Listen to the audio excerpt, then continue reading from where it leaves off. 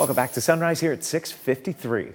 We are getting a final check of this morning's top stories. Today is the final meeting before Citizens Task Force recommends to Orange County commissioners where millions of dollars in tourism tax money should be spent.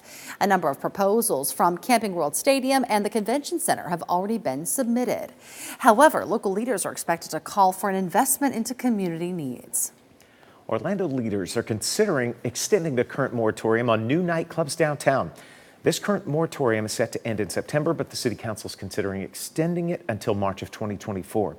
City leaders say more time is needed for research and outreach to determine if the extension is needed. A Cocoa Beach man is in the Volusia County Jail after deputies say he drove to Deltona to have sex with a 12-year-old girl.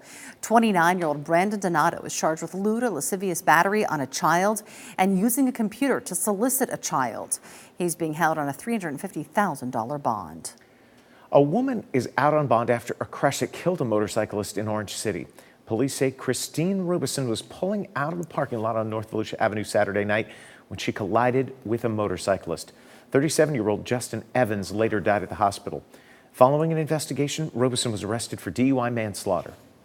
A shooting is under investigation in Orange County. Deputies responded to Alafaya Heights Road and South Alafaya Trail around 3:30 yesterday morning. That's where they found a 26-year-old woman inside of a car with a gunshot wound. That woman was taken to the hospital and is expected to be okay. A popular tiki bar in New Smyrna Beach is back open after being closed for months following a fire. Ocean Breeze Bar and Grill went up in flames back in April, and officials believe it was an accident. The owners finally reopened this weekend. Severe weather over the weekend impacted roads in Flagler Beach. Here you can see the washout on the shoulder of A1A just inches from the roadway. Crews from the Florida Department of Transportation will assess the damage and then repair it.